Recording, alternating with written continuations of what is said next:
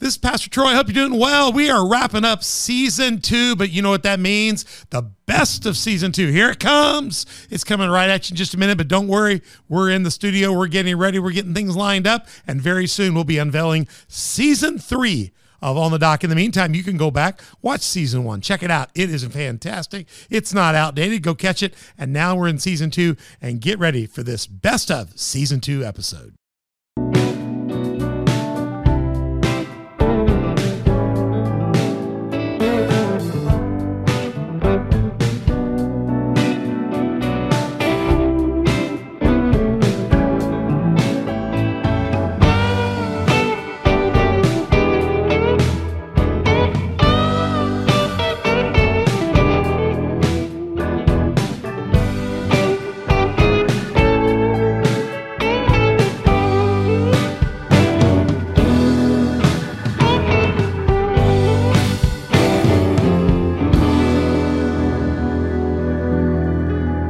And you're with Pastor Troy. We're on the dock again, ready to go. Locked and loaded here. Got the chairs loaded up with these wonderful ladies today. My co-host on the set, as well as our team here. We're at onthedock.org. Did you say wonderful ladies? Wonderful ladies and one dude, well, me and then you. Wait, what does that mean? You're wonderful, Lucas. He called you wonderful. At the table. You're at the other table over there. You're in the segregated section over there where we put the techno people. Yeah, we're here on thedock.org every Tuesday and Thursday, new releases. Glad you're joining us. We're about conversations to propel our faith out of the shallows and into the deep. That's who we are and what we're about. Glad you're joining us. We've got multiple platforms: YouTube, Spotify, iTunes, Google Play, Facebook, Roku. How do you get to Roku? You got to download the SermonNet app on Roku and then find the On the Dock channel. And we're there as well. SermonNet as well. We house all our stuff archives on SermonNet as well. You can go to coftv.com. You can find all there. COFTV. I'm onthedock.org. I'm mixed between the church Sunday service. It's Memorial Day weekend when I'm dating this podcast, but you know what it is when you had a 4-day weekend. You just like, oh. All right. Google Play, Facebook, Roku, Rumble, SermonNet. All right. Then we got social media on Facebook, Instagram, Twitter, Telegram, and Getter. And you can go to On the Dock and find us. Once you get there, hit subscribe, like, hit notify, tell other people about it, and you can make fun of the pastor getting the show started off hinky today. That's okay. We'd love to have you on our Patreon site and become a partner. We need you as a partner. Go. There's 4 levels of partnership. Go find this for us today. Go to my Patreon, download the app, or you can go to our onthedock.org, link over to it. There's 4 levels of partnership where you can come on and be a partner of the channel, or you can be a sponsor. The sponsor is somebody that's sponsoring maybe a business or organization. You want to sponsor a show. There's 3 levels and all kinds of things we can do back for you in doing that. Hey, I see tater chips. Oh, there. I found my tater chips. You would not believe this. We need you as a Patreon sponsor. Can you throw the lower third Patreon graphic up just for me? Listen, during the episode, we tore up the church finding. We thought there were old donuts from Sunday still here. We tore up the whole church looking for the old donuts. Kevin Kurtowski brought 5 dozen donuts to church Sunday. We're just praying that one old stale donut, we were going to cut it 5 ways in here. We were going to have it like Holy Communion. We lift up this donut, you know. And we were going to have donut. Low blood sugar. Something's happening. We were going to have a donut, and then there was nothing. And then they got into the stale tater chips. We've had these chips for 12 years. They're not bad. They're okay. I'll eat it. I'm desperate. And then we were looking for everything. And so I went into my office. And I have a drawer where I have stuff in it, like peanut butter, a couple cans of soup. It's in case I get barricaded in my office. People, barricade me. I can make myself a clam chowder. So in there was this open. Let me get here. This is not product placement. This Oreo kind of is. Somebody gave it to me. It was unsealed. It's been in there a long time. Here's the catch. Listen to this. It's still crunchy. It's been in there for. This is pre-COVID stuff. This is like you should probably literally describe. Scares the crap out of me. It does. And then we got another. Carolyn's in studio. That's Lucas's mom. She's our guest today. She's over in Studio B watching us.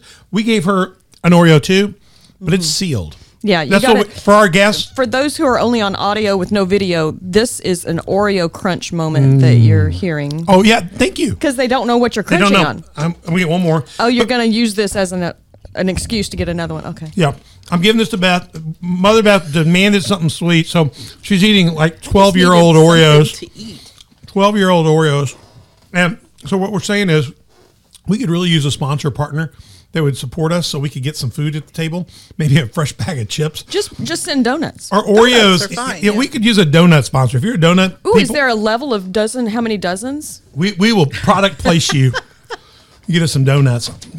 I know Lucas works for another production place. You guys get stuff all the time. Well, if it's hot donuts, it would have to be Yeah. a dozen. We don't ever get any. For sure. We're very good about Sure. getting like paid sponsorships. You and get stuff stuff. like that. Yeah. I mean, he comes home with stuff. I mean, it could be milk or butter, or it can be good. I mean, all of it's good. He gets good stuff. Yeah, he brings stuff home. He brings stuff home. I mean, they get stuff. We don't get. We have to have people that have stuff. If you sponsors, we'll give you one of these coffee cups in exchange for some donuts. Let us know. We love you. On the Dock, go to Patreon site, become a partner or sponsor. OnTheDock.org is our website where you can find out how to get a hold of us and do that. Donna will negotiate a luxurious deal for you. Provide snacks for one of our series. That's right. And we will give you product name placement. Info@onthedock.org is our email. You can get a hold of us, and I'll use the couple's picture. Here's my lovely wife, Beth, here. Hang on. Here it comes. Here comes the lovely picture. There's pictures. Hi, honey. I just used our only picture in the last episode because I didn't feel like I was awake enough to be able to stand next to her, but I'm much better now. I had an Oreo. Oreo. We got Lucas in the studio as well. Lucas, how you doing today? I'm doing great. How are you? You doing? didn't get any snacks, did you? No. Lucas is disciplined. He's lost so much weight. He looks great. He never was fat, but Lucas is lean now. He's like, he can do pull-ups with like weight attached to him. I do pull-ups. That's right. Yeah, we were talking about that. Yeah, I do pull-ups with my belly attached. You know, if Lucas had to do a pull-up with my belly attached to him, he couldn't get up. I bet you I can get one. I don't know. I'm that strong now. Are you that strong? He's bench pressing his weight. How many times you bench press your weight? You said 6. that's outstanding. He never even thought about that. We got talking about that a few weeks ago. He's Yeah. really been pushing on. So I'm gonna have to go lift with him. I used to bench press my weight lots, and right now I just struggle getting off the couch. How can anybody live in this under the same roof with you guys and not be 4,000 pounds? I know. Because he has his own. Discipline? He has Kind of. He pretends that he lives. We try to we fatten over the holidays. We fatten him up. He has I his see. own kitchen and his own But- fridge, so Sure. he's not tempted by all of our. He doesn't come and He break cook- bread he every day cook- with you guys. But he Yeah. cooks with the Kerry Gold He cooks as on much it. as we do, and he cooks like stuff that smells healthy. He cooks healthy. And it keeps us from going down the hall because we can hit some fresh peppers and produce. You don't want to be convicted. No. Yeah. No, we cook good stuff. We have a good. I mean, the house smells great. I use a significantly less amount of butter than they do. Oh yeah. Oh yeah. Hey, if you're a butter company, we would be the great show for you, wouldn't we? Especially Kerry Gold. But yep, I was gonna say, which butter company exactly do you want this? to Kerry sponsor? Gold. Okay. Yes. I will work with Prairie Farms if they do butter. Do they do butter? Yeah, I love we Prairie do. I like Prairie Farms, but I have to tell you, the Celtic stuff. Kerry Gold. Kerry Yes. Gold is Kerry just to Gold. me like Kerry Gold. If you're out there, have your agent call our people. We will get you on here. We'll put a piece of butter on here. I love Kerry Gold, but if I got to go regular butter, then Prairie Farms is good stuff too. So I want real stuff. We real love stuff. Prairie Farms. We love Prairie Farms. I don't like the generic Walmart butter. It just tastes like fake. It's like wax. I don't want any wax. It's better than that margarine stuff. We got Donna Kranuski. You're listening to yeah. Donna right now. Donna's in the studio with us. How you doing, Donna? I'm good. What did you eat? You can't hardly eat anything these days because you don't eat. She didn't eat anything red meat. She eats. What'd you eat for Memorial Day? What was your Memorial Day? Grilled chicken. You could have come over. We had a fish fry. I could have. Totally. I didn't. I missed the We fried. invitation. I'm sorry. We had fried halibut. There was no and invitation. but we didn't really put out any. But we should have called you though because you would have enjoyed it. So I'm sorry. That's all right. We would have done it. But we're all in studio. We got Carolyn over here as a guest today in studio. She's in Studio B. She's not mic'd her thing, but Donna's representing her today on anything she screams out. We're in part 5 of our On the Dock Season 2 Micah Live Humbly series, digging deeper in the Word. So we've been digging deeper. Join us again today, part 5. We're going to be in chapter 5, which is a great way to be, part 5, chapter 5. And we're still in that second cycle. Cycle 1, he kind of Michael tells the people you're in trouble because you disobeyed God. Gives them in chapter 2, verse 14 and 15, 2 verses of hope. And maybe 13, 14, 15, 2 verses of hope. And then in chapter 3, he hits another charge against them again. Now he charges the leaders with leading people astray. And in chapter 4, on our last episode, we began to see that God said there will be hope for those that are faithful and connected to Christ. Well, in chapter 5, 1 through 15, the hope continues. So we almost have almost a whole nother chapter of hope. We could use some hope. Go listen to episode 4, and we talked about how important we need hope right now, and we need to stay on the positive side. So let's get with this. What we ended with in the last series, in the last version, we talked about the fact that Jesus, in chapter 4, he is our kinsman redeemer. He's going to come and redeem us and pull us through it. For if you have a personal relationship with Jesus Christ and you can maintain that, even in the midst of our society today, even in the midst of a cultural fusion where they're trying to take Christianity and fuse it into a whole new hybrid religion, if you can hold your ground and stay faithful to the Word of God, stay connected to the teachings of the Bible and not connive or bend your knee or try to invent a new way, because there's not a new way, then the Bible says that Jesus will be your redeemer. He's going to get you through this. He's going to, if you're lost in the process, if you're a martyr to the faith, he's going to be there to bring you back. And the bottom line is Jesus has your back. Just stand with him. And so we talked about that right at the end of the broadcast, that there'll be a turnaround and the Lord himself is our turnaround. But we want to go deeper into that. And I want to start with church. Waiting is our part, is part of our ongoing walk with Jesus. Just in a waiting mode. I'm going to cough because the Oreo cookie is there. Lucas is muting me in the studio. You think, why does the pastor sound like he's far away? Where's your music that's supposed to cover? Oh, the bumper. The Micah. Oh, the bumper. The Micah. Okay, here it goes. Here it goes. Okay, now you got to cough. Cough bumper.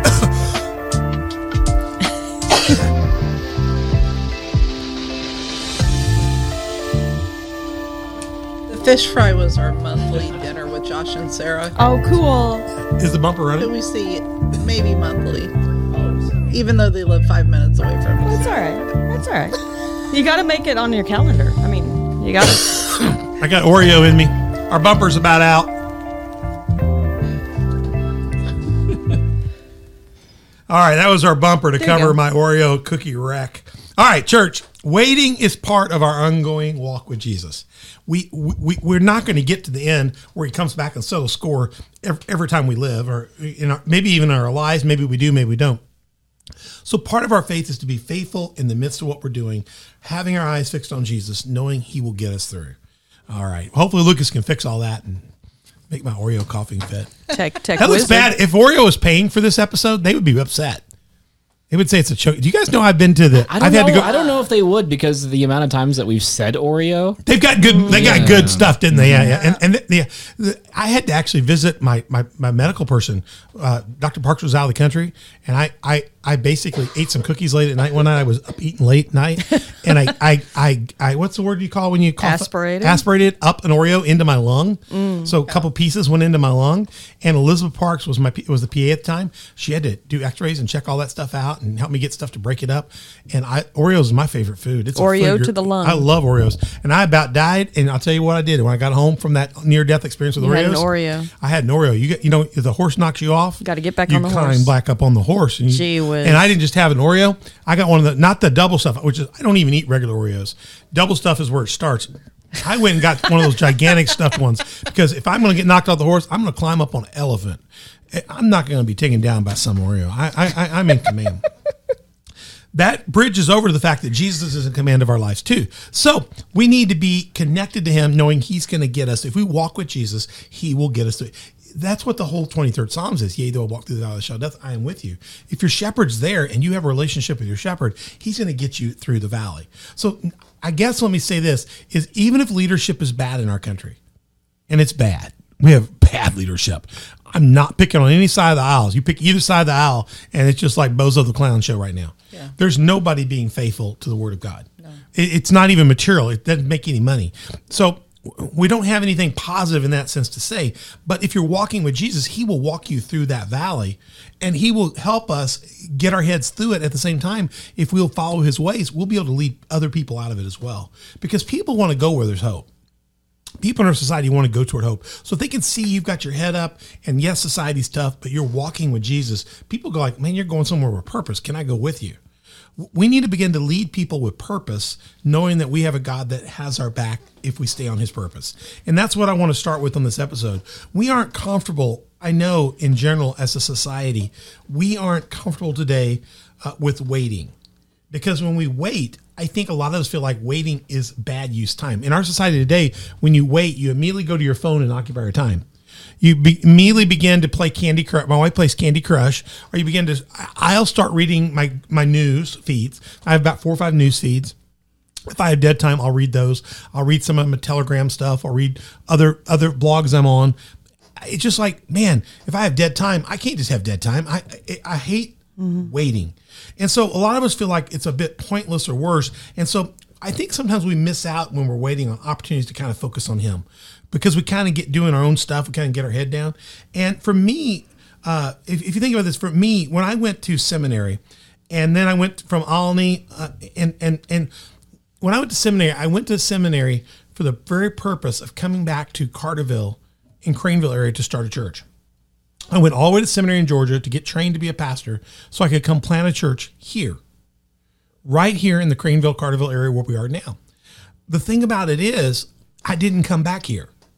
I thought when I left I was going to come back here. I had a plan to come back. I wrote a plan that says the Craneville New Church Start Project. Went and got a $70,000 degree, $80,000 master's degree in divinity so I could be ordained and come back here and do that as a United Methodist pastor. And I wrote a program for it. I wrote a package for it, was told I would get to do it. And I went there and did all that to do it. And all I found out was when I got ready to come back, as they said, you're going to Alny, Illinois.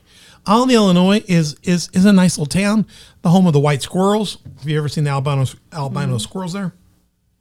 It was interesting, but it wasn't Craneville. It wasn't where I wanted to plant a church at. Matter of fact, I got appointed to be an associate. I got to be the senior pastor of a little church called Noble. A little church, I would preach there. I was the senior there, but I was the associate at a bigger church in the larger city, Alny, not a larger city, but a city about the size of Marion, Heron. And more like Heron, I'd say. Yeah. And so I was the associate there. Now, the senior pastor had his doctorate from Fuller in church development evangelism. So they put me there thinking he would be a person that could mentor me for a little bit post-seminary and kind of get me along the pathway to help me get ready to do church planting. In other words, the conference was putting me there to kind of put me on hold or on ice for a while. And so I went up there and spent a year basically the one thing about the pastor when I got there, he said, "You're so bright, you should be doing what you want to be doing. I don't know why they put you here, but he says, Bruce said, I'm relieved by it. You've got great vision. How about I just give you everybody under the age of 40? And that's what a new church would have. You have a lot of young people, and you just do everything. You reprogram the children's ministry, reprogram the youth ministry, reprogram your small group ministry, and everybody you bring in that's in your group, you baptize, you lead to Christ. You do their installation in the church. I was only there 1 year. We brought in over 120 people into the church in that year because I rewired the children's church. I mean, she was involved in that nursery. We started small groups and the church it took off. About 3 months into it, every Sunday we were taking 5, 6, 7 new people into the church. We were baptizing people. It was just, God was moving. And people began to ask after about 6, 7 months, why is Bruce the pastor? Why isn't Troy the pastor? He's taking like 120 people into church. Bruce taking nobody. He's done nothing but funerals. He's done funerals for all the older people who are dying. And I said, well, the reason he's not doing any of those is he's letting me do fun ministry. And he goes to the stupid meetings. He goes to the finance committee meeting. He goes to the board meeting. I don't have to go to any of that garbage. I was going to planning meetings with children's church, youth pastor. It was like planning a church myself, and we were just cut loose. So Bruce covered my back, and I got to practice like with a net. In Barnum and Bailey, I was doing trapeze work with a net. And so, it was a waste of my time. I did so well that it was not a waste of your time. Well, it wasn't. It felt like when I went there, it was going to be a waste of my time, but it ended up not being a waste of time. Yeah. And so I learned a lot of things, and I got to experience a lot of things, and I got to grow in a lot of things. But the church was growing so much that it began to be a threat to Bruce. People are like, well, why do we have him? Why do we just have Troy? And so a friend of mine advocated. Her name's Melissa Bishop. Melissa Bishop and Shane were down the road. They were down the road at Sumner, and they went to them and said, why don't you have Troy start the new church? That's what he went to seminary for. That he's growing that church ridiculously. The people are, let him go. He's on. And so they finally talked my superintendent at the time, John Annable, into rethinking about me as a church planter. And he said the only problem is they don't want Troy to go to Craneville, because the superintendent there, Dr. McLean, had fallen out with the other district superintendents. And so basically they didn't want to give him me to go start that church because it would look like a win for him. And they accused Dr. McLean, he was from Guyana. They accused him of kind of running his own conference in his district. And he had a real good vision. I love Dr. McLean. He's a great man of God. And they accused him running, but the last thing they want to do is hook me up with him because I'd gone to seminary based on his promise to let me start a church there. And the last thing they want to do is let him succeed at doing that as well. So they came back to me and they said, we don't want to let you go there because it would cause a problem. But we got a place in Highland. So I went over to Highland, looked at Highland. looked at the community. They said, we got some people, the Winklers were there, the Kunzises were there, and they said, we got some people interested in starting a church over there. And so I went over with Shane, and we looked at it and really kind of liked the community a lot. And on the way back, kind of got a vision for it. Got back to my office, I called John, said, what I got to do? He says, I need a proposal. I got a meeting tomorrow. So I went in and took the Craneville project, took Craneville out everywhere. I just did fine, Craneville, changed it to Highland. I didn't change the number demographics, the people demographics, or nothing. I didn't have time to do that. And Craneville demographics are quite different than the Swiss people in Highland. So I left them and just sent the same proposal, exact same proposal. But before I did that, I said, Dr. Animal, I can't do this. Dr. Roderick McLean helped me get this right. And I feel like I'm betraying him. I know what happened. I know what people did. I know it's not right. And unless he releases me, I'm not going to hand you the plan him and I worked on. So we both called Dr. McLean and Annabelle said to him, he said, you know that they're not going to let you do it because you're out of favor. I can help Troy get this appointment to Highland. And Dr. Annabelle says, I just want what's best for Troy. Let him plant a church. And so Dr. McLean released me to go work with them on this other project. And I felt like, well, I wasn't backstabbing him. So I went to Highland, planted a church. That's how we met Lucas and different ones, and was very successful.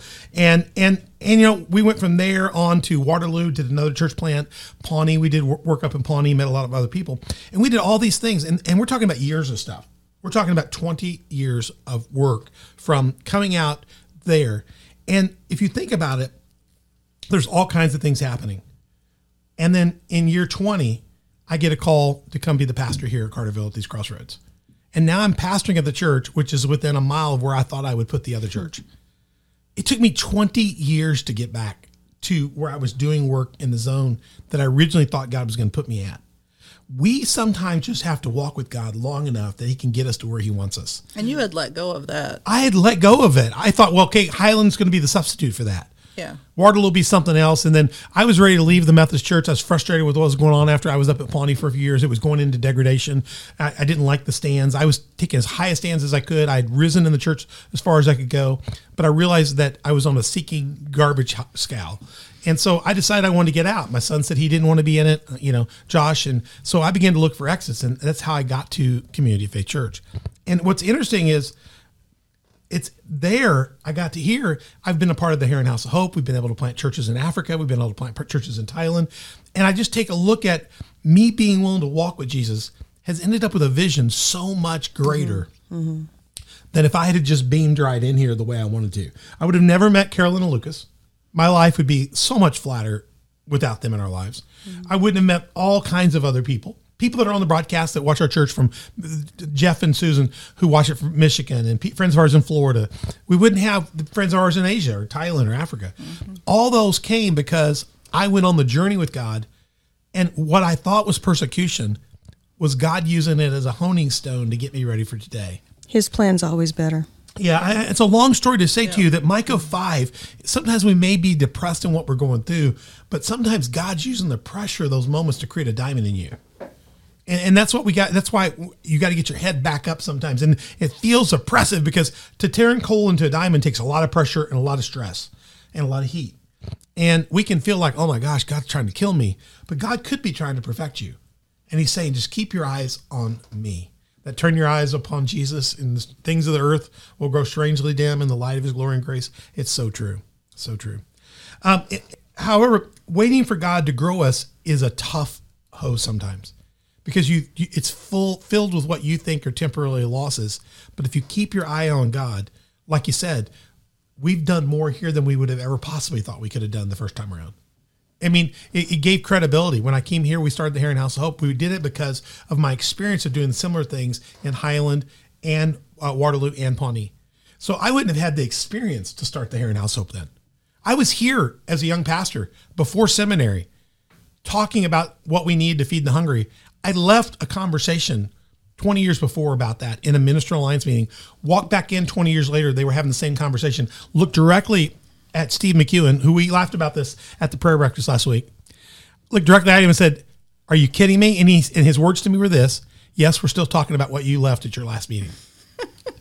And I said, that's ridiculous. I said, I've done this 3 other ways. Look, and he says, if you do this, here's what he said. He said, if you offer yourself as a solution to this, you'll have to pick these other pastors up and carry them on your back to do this, because you're the only one here that has a vision that's actually seen this done. Mm-hmm. And I said, well, I'll do it. And that's how we started the Hair and House of Hope. Others joined in, but it's been 10 years of lifting. I mean, I couldn't have done that lift though without having gone where I went with the Lord. Sure. I mean, so it lets you know that if you think things are rough, and Micah's rough, if you'll just keep your eyes fixed, God will get you through. Waiting is part of our ongoing, I'm going to back that up and say that again. Let me get back to my slide here. You like that? Yeah, waiting is part of our ongoing walk with Jesus. So if you'll just stay walking with him, you don't know what kind of strawberries and blackberries and blueberries and what kind of incredible gifts you're going to pick up along the way. So there is a story. I'm going to use this as an example for us to talk about. You guys ever heard the story of this 2003 story of surfer Bethany Hamilton? Mm-hmm. It's incredible. In 2003, the story of Bethany Hamilton illustrates this. She's 13 years old. Bethany was surfing off the island of Hawaii when she was attacked by a tiger shark, big bad shark. And it left her without her left arm. Devastating for somebody that's a surfer. You got to get up on the board, you know. And devastated by the tragedy, arm gone, and Bethany questioned whether she could ever continue to surf. She wanted to be a championship surfer. And she pressed on and figured out how to move forward while waiting on God. She worked through it, struggled through it. And about a year following her accident, losing her arm, Bethany signed up with World Vision, a Christian organization that does overseas stuff. And she boarded a plane en route to tsunami-stricken Thailand.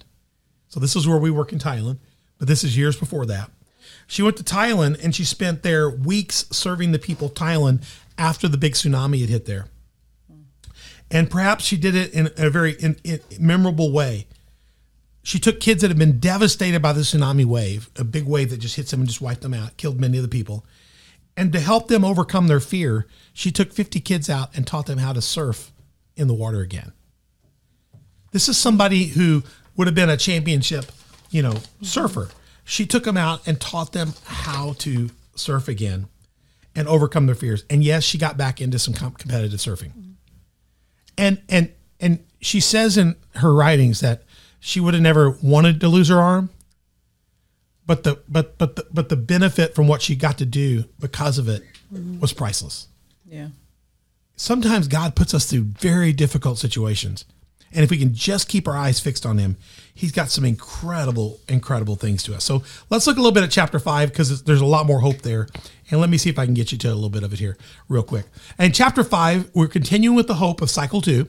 Mobilize, marshal your troops. The enemy is laying siege to Jerusalem. They will strike Israel leaders in the face with the rod. In other words, the leaders are going to pay for pushing and leading people astray. But look at the promise here. This is one of the greatest promises, one of the greatest prophecies in the entire Bible. But you, O Bethlehem Ephrath, are only a small village among all the people of Judah. It's a prophecy. Yet a ruler of Israel, whose origins are in the distant past, in other words, he's the Logos, in the beginning. His origins are in the distant past, will come from you on my behalf. Who is born as our Savior of the world in Bethlehem, folks? I mean, Jesus. This is the promise of this hundreds of years that there will be a deliverer to come. And let me say this, the people suffered. By the time you get to Jesus' birth, there's 400 years where there's been no prophecy. Micah's prophecy ends, there's 400 years. There's some intertestamental stuff that the Catholics have. There's some in-between stuff, but that's the time of the Maccabees. There's no voice of God being heard. And the last voice of God is in these Old Testament prophets that are saying, hope will come, just be faithful. And God sends his hope at the right time. He waits to a certain time to do it. And a lot of people go, why did God wait till, maybe 3 BC to 33 AD to bring the Messiah? And a lot of people have analyzed that because of the Maccabean reign and the Greco world was kind of unstable. It's in the Roman period when Romans brought stability to the time of Israel. Even though Israel was captive as slaves, as a vassal state to Rome, Rome brought to the world the first glimpse of the ability of a gospel to go around the world. Because Rome brought a mail delivery system, a world of that day road system. Even right now, Beth and I are watching a Turkish show on Netflix called Resurrection Ertugrul. And you see them on these roads with the horses traveling. Those roads are all Roman roads. So the road, even today in Turkey, you can find the old Roman roads still, where all the roads went through the world and through the Silk Belt and all that stuff. The Romans brought roads, and they brought places along those roads where people could, hostels and places to sleep, places to change the horse. They created a network where disciples could actually begin to journey around the world and share the gospel. Up until that time, it had been very dangerous for disciples to take off and go around the world preaching the gospel. Paul could not have probably done what he did 20 years earlier, 30 years earlier, 40 years, because there would not have been a network to protect him. There wouldn't have been a safety to do it. And the Romans brought a certain amount of safety. They brought problems, but they brought an opportunity. And it's like God had to wait for the right time, but he always had a plan. And it's the same way with us. God is in our lives always there, but he's always looking for the right time to take you to the next level, the next place. So I just want you to think about that. So he's our kinsman redeemer. Look at verse 3. I talked about this in the last episode, that the people of Israel will be abandoned to their enemies until the woman in labor gives birth. But then that woman gives birth in Bethlehem, and that's our kinsman redeemer. At last, his fellow countrymen will return from exile to their own land. This is the first chance in Jesus Christ that we have a chance to be saved and come out of lost and into salvation. We have a chance to get back on a path that leads us to paradise again. Remember the thieves on the cross? There's two thieves. One curses him. The other says, hey, why are you cursing him? We're worse than he is. And the other one says, hey, Jesus, you're chill. I want to be with you. Can I be with you in paradise today? Or can I go with you? And Jesus says, you'll be with me in paradise today. Jesus reconnects us at the right time with paradise. He gives us a pathway home. And I just think that's a wonderful thing. Yeah. He's a shepherd king, the Bible talks about. He's a shepherd king who defends his flock in the strength of the Lord and provides comfort and security. Pretty cool. Yeah. Micah 4 shows us that shepherd king. He will stand to lead his flock with the Lord's strength in the majesty of the name of the Lord, his people, of the Lord, his God. And then his people will live there undisturbed, for he will be highly honored around the world. Now, obviously that's not now, because Jesus isn't highly honored around the world right now. But this shepherd started the process when he was born. He'll finish the process in the last days when he returns. And there'll be restoration. And those that keep their eye on him as their kinsman redeemer will make it through. I mean, there's a real good promise there. Verse 3, let me go back to verse 3 for just a second. Verse 3 says, the people of Israel will be abandoned to their enemies until the woman in labor gives birth. I mean, so basically the world was going astray. It had really discontinued. And when Christ was born of the Virgin Mary in Bethlehem of Ephrath, the world changed. The calendar changed. The time changed. The date changed. Everything changed for us. And look at this. Then at last, his fellow countrymen, all those things we talked about, will return from exile to their own land. And he will stand to lead his flock with the Lord's strength. In the majesty of the name of the Lord his God, then his people will live there undisturbed, for he will be highly honored around the world. He's not honored yet, but he will be. That's what the streaming we talked about is all about. There'll be a time when the Lord will be streaming from Jerusalem.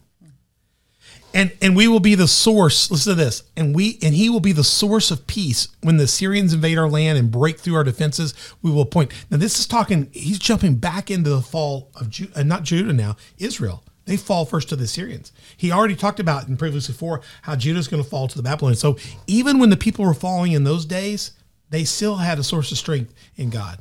They still had a source of strength in knowing that even then, if they were faithful, the remnant would be brought back. We have a source that's even more faithful today, that if we have a relationship with Jesus Christ, we're promised to get through even to the end time.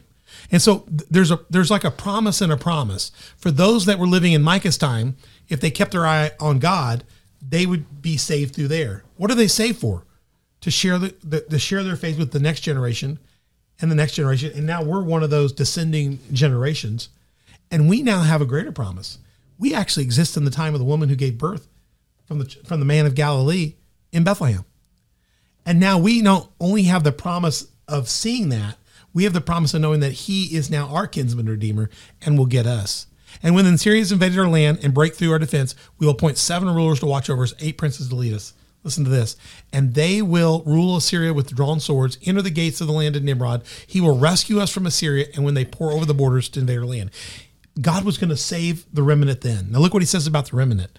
Then the remnant left in Israel will take their place among the nations. They will be like dew sent by the Lord or like rain falling on the grass, which no one can hold back and no one can sustain.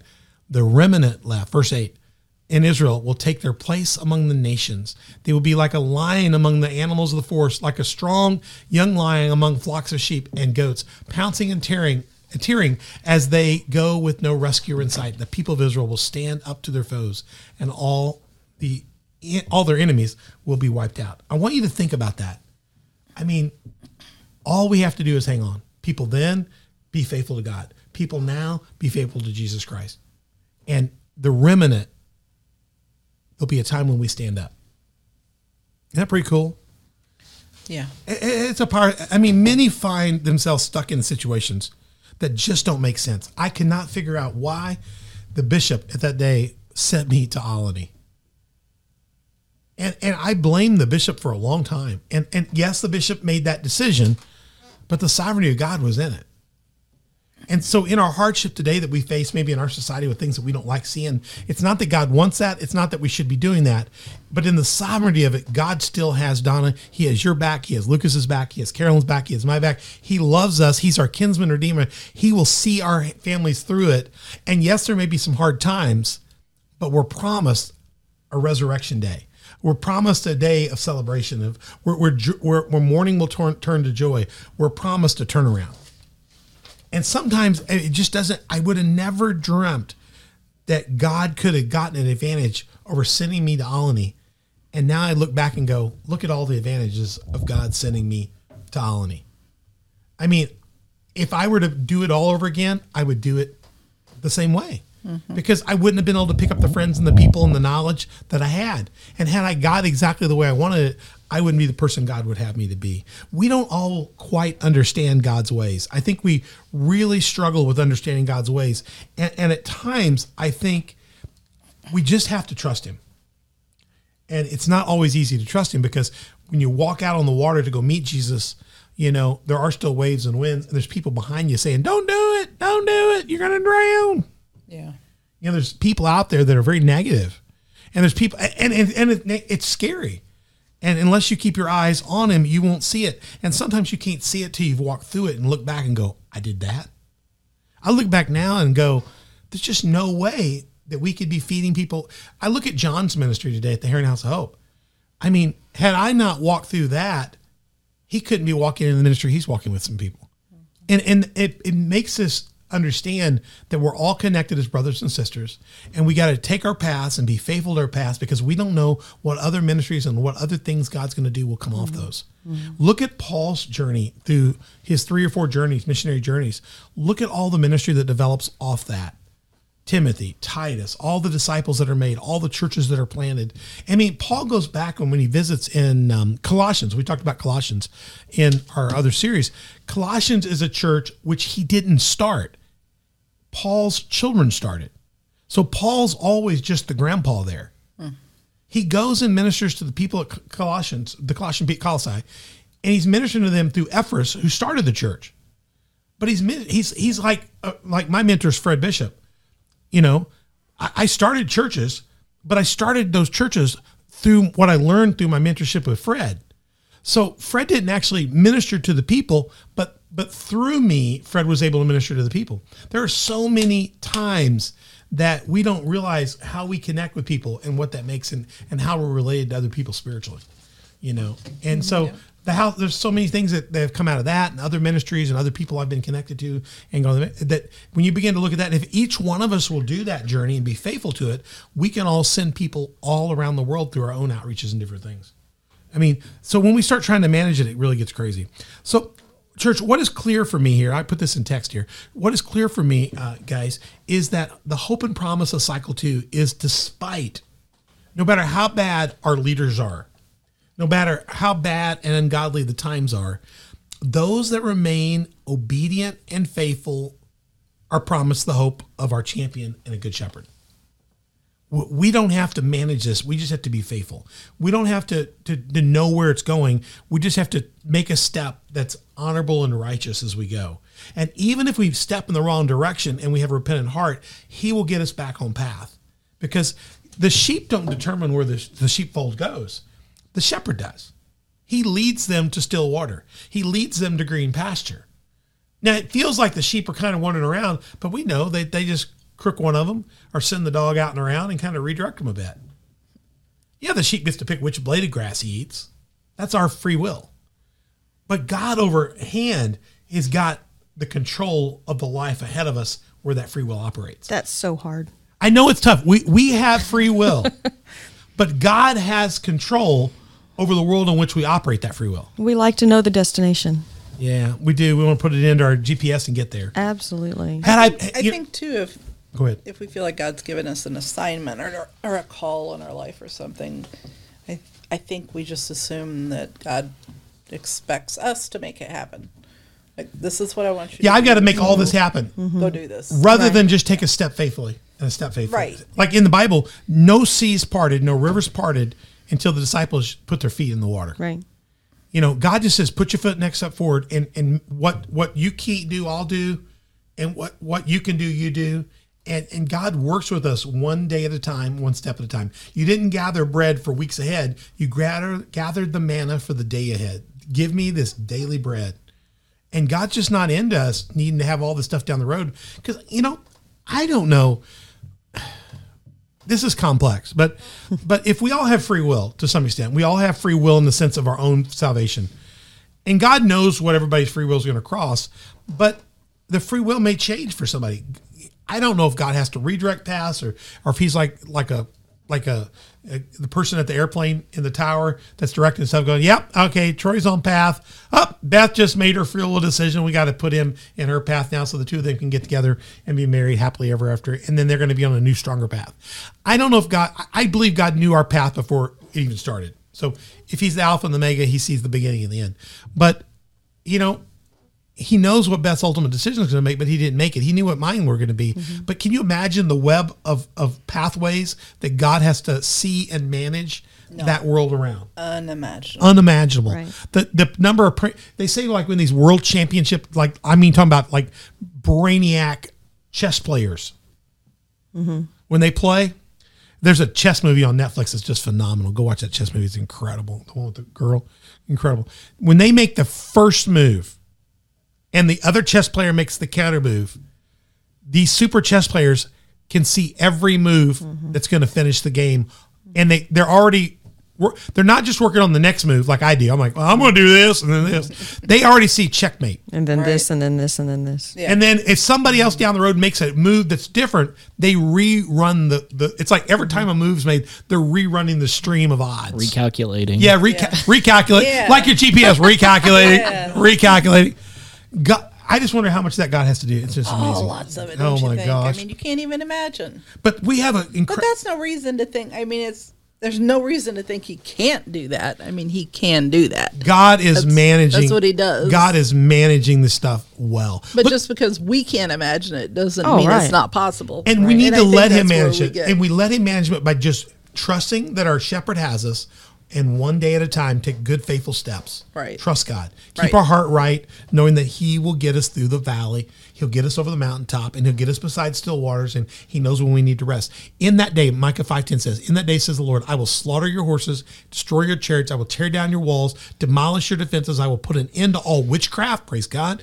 I will, listen to this. There'll be no more fortune tellers. I will destroy all your idols, sacred pillars, so you will never again worship the work of your own hands.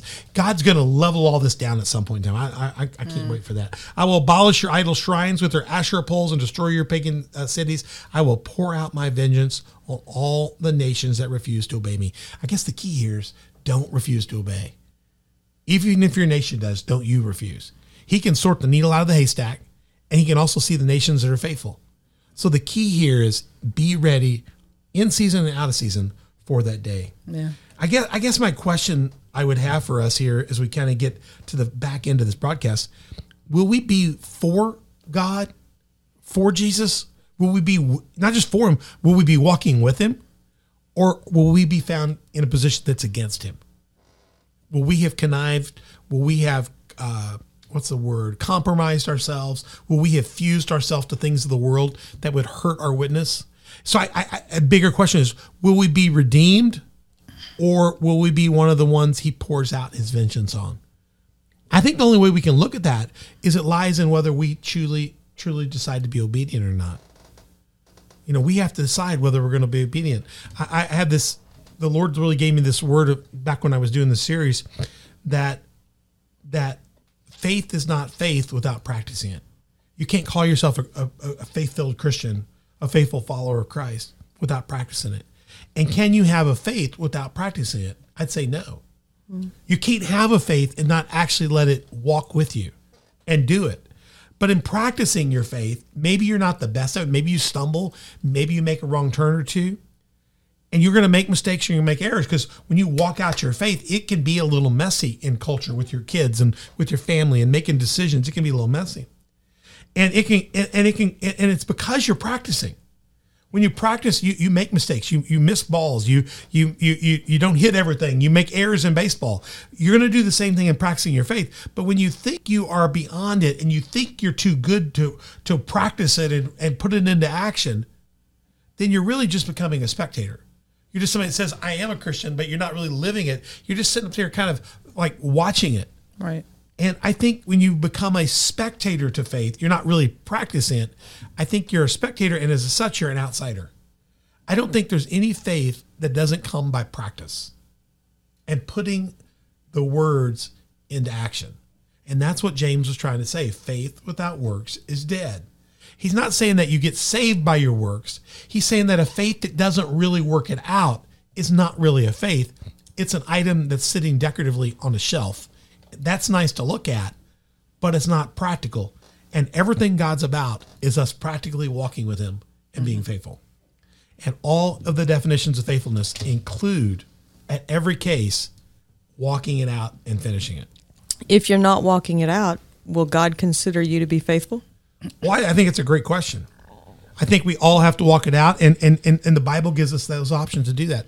So I hope everybody will. Let me go back and throw that question up, and I'm going to leave that. We'll leave the episode with that question. I'll talk about it one more time. Let me get to the next one right there. Will we be with him?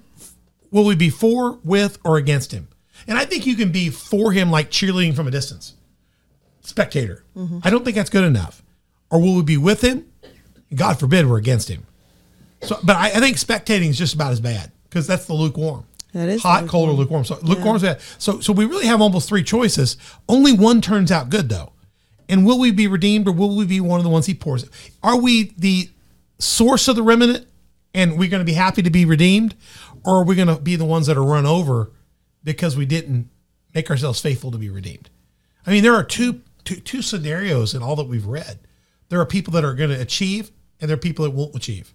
And what does that achieve? Faith in Christ, faith that's practiced.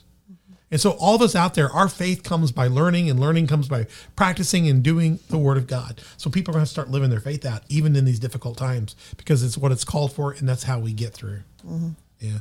Hey, thanks for joining us, guys. Any follow-up questions? You guys have been fed you got quieter. I think so. Yeah. Just remember this text from here, Micah 5:2.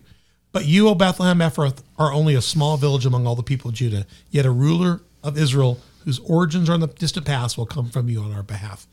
Listen, Jesus came. This was fulfilled. And he is our shepherd and our kinsman redeemer. And by keeping your eye on him, he will get you through. Lock in on this. I mean, there's a lot of disaster in Micah, but the hope of it is that Jesus Christ is here. And if you have a personal relationship with him, you can make it through it. So make sure you do that. How do you get that personal relationship? I have a great text I always like to use in Romans. Romans has a great text, 10:9 says, if you confess with your mouth the Lord Jesus Christ and believe in your heart that God raised him from the dead, you'll be saved. Accept him as your kinsman redeemer with your heart, with your lives. Look, for with the heart one believes unto righteousness, and with the mouth confession is made unto salvation. You can't just have a belief. You gotta confess it and then live it out. Whoever believes on him will not be put to shame, for there is no distinction between Jew and Greek, for the same Lord over all is rich to all who call upon him, for whoever calls upon the name of the Lord shall be saved. If you're out there today and we've inspired you in any way, we'd love for you to reach out to us. You can reach out to us and talk to us anytime. Go to onthedoc.org, or you can email us at info@onthedoc.org. We'd love to hear from you. If you have been encouraged or inspired, if you've got a story about how God maybe put you through a journey that's a lot longer than you thought, but you know you're where God needs you to be, we'd love to hear your testimony. How can you do that? You can go to our social media sites at the bottom of the page, Facebook, Instagram, Twitter, Telegram, Getter. We would love to hear from you. If you have a story like I did, where God took you 5 years, 10 years, like me, 20 years around the path to get you back. I got back to Carterville and Craneville after it's all said and done, but I came here a lot more equipped than I was after seminary. And God had a plan to get me here. I just had no idea he had a lot of things I need to learn in the process to be the most useful I could be at that time. And he's still working on me, and he still has things for you like he does for me. So go to Facebook, Instagram, Twitter, Getter, and we would love to hear from you about those things, and we would love to just share back with you. And you can go to YouTube, Instagram, YouTube, iTunes, Spotify are our primary focus sites where you can go watch us, but we also have presence on Google Play, Facebook, Roku, Rumble, Sermonette. Check those out as well. But when you get to those sites, listen to this. Go hit subscribe, like, hit notify, share your comments with other people, get other people to listen, share out the codes so people can join us on the podcast, which drop every Tuesday and Thursday. We'd love to have you as a Oreo cookie sponsor, be our Patreon sponsor or our partner sponsor. We'd love to have your partnership. If you own a donut shop, please call us. We need you. Go to Patreon site to find out how you can have 4 levels of partnership or 3 levels of sponsorship. We'd love to talk to you. And if you don't have a church home, 10:30 on Sundays, 10:30. You're having a rough time on this. I'm having a bad time today because I didn't eat enough Oreos. 10 o'clock on Sundays. Gosh, people, 10 o'clock. I was thinking is like half our people get here about 10:30. Don't be like our people. Be here at 10 o'clock. Be like our people. Don't be like our people. Come at 10 o'clock. Show them how to get here on time. 10 o'clock on Sunday, 6:30 on Wednesdays. Go to coftv.com. All the information's there about how to find our church. More details on it as well as you can find our links to our online streaming service, which is through Facebook and YouTube, Rumble, and Sermonette as well. We'd love to have you again. 10 o'clock Sunday, 6:30. Is that right, Beth? Did I get it right? 10 o'clock. 10 o'clock Sunday, 6:30 on Wednesdays. Yes. Mother Beth will look forward to greeting you, and she will get her husband treatment for his mind today. Donna, thank you. Absolutely. Carolyn, you were quiet. We'll talk up in the next episode. Lucas, thank you. Mother Beth, thank you. Thanks for everybody joining us. Get out there and get in the Word and get on the right path and know that Jesus Christ is your kinsman redeemer. Lock in on him. And yes, you may step into some waves every now and then, and maybe the voices cause you to go shy, but be like Peter. Fix your eyes on Jesus. He completely saves. And when Peter began to sink, Jesus grabbed him and put him on the path. Know that he is our great shepherd. Know that he'll lead you. Just keep your eyes fixed on him. And in those last days, you'll be victorious. And in between there, let's do what we can to build the kingdom and have others to follow us to Jesus Christ. That's our commission, to put the gospel out there and let people be redeemed. Yes, they have free will, but God is in control of the whole picture, and let's make the picture as godly as we can. God bless you. Thanks for joining us in the discussion today. We'll see you in part 6. Part 6 when we get into, let me see, Lucas, we're going to get into, I forgot to put this up, we're getting to Micah chapter 6, verse 1 through 16. So we'll be back to do that in the next episode. God bless you, and we'll see you soon. I'm Pastor Troy, and you've been with us on The Dock. Take care.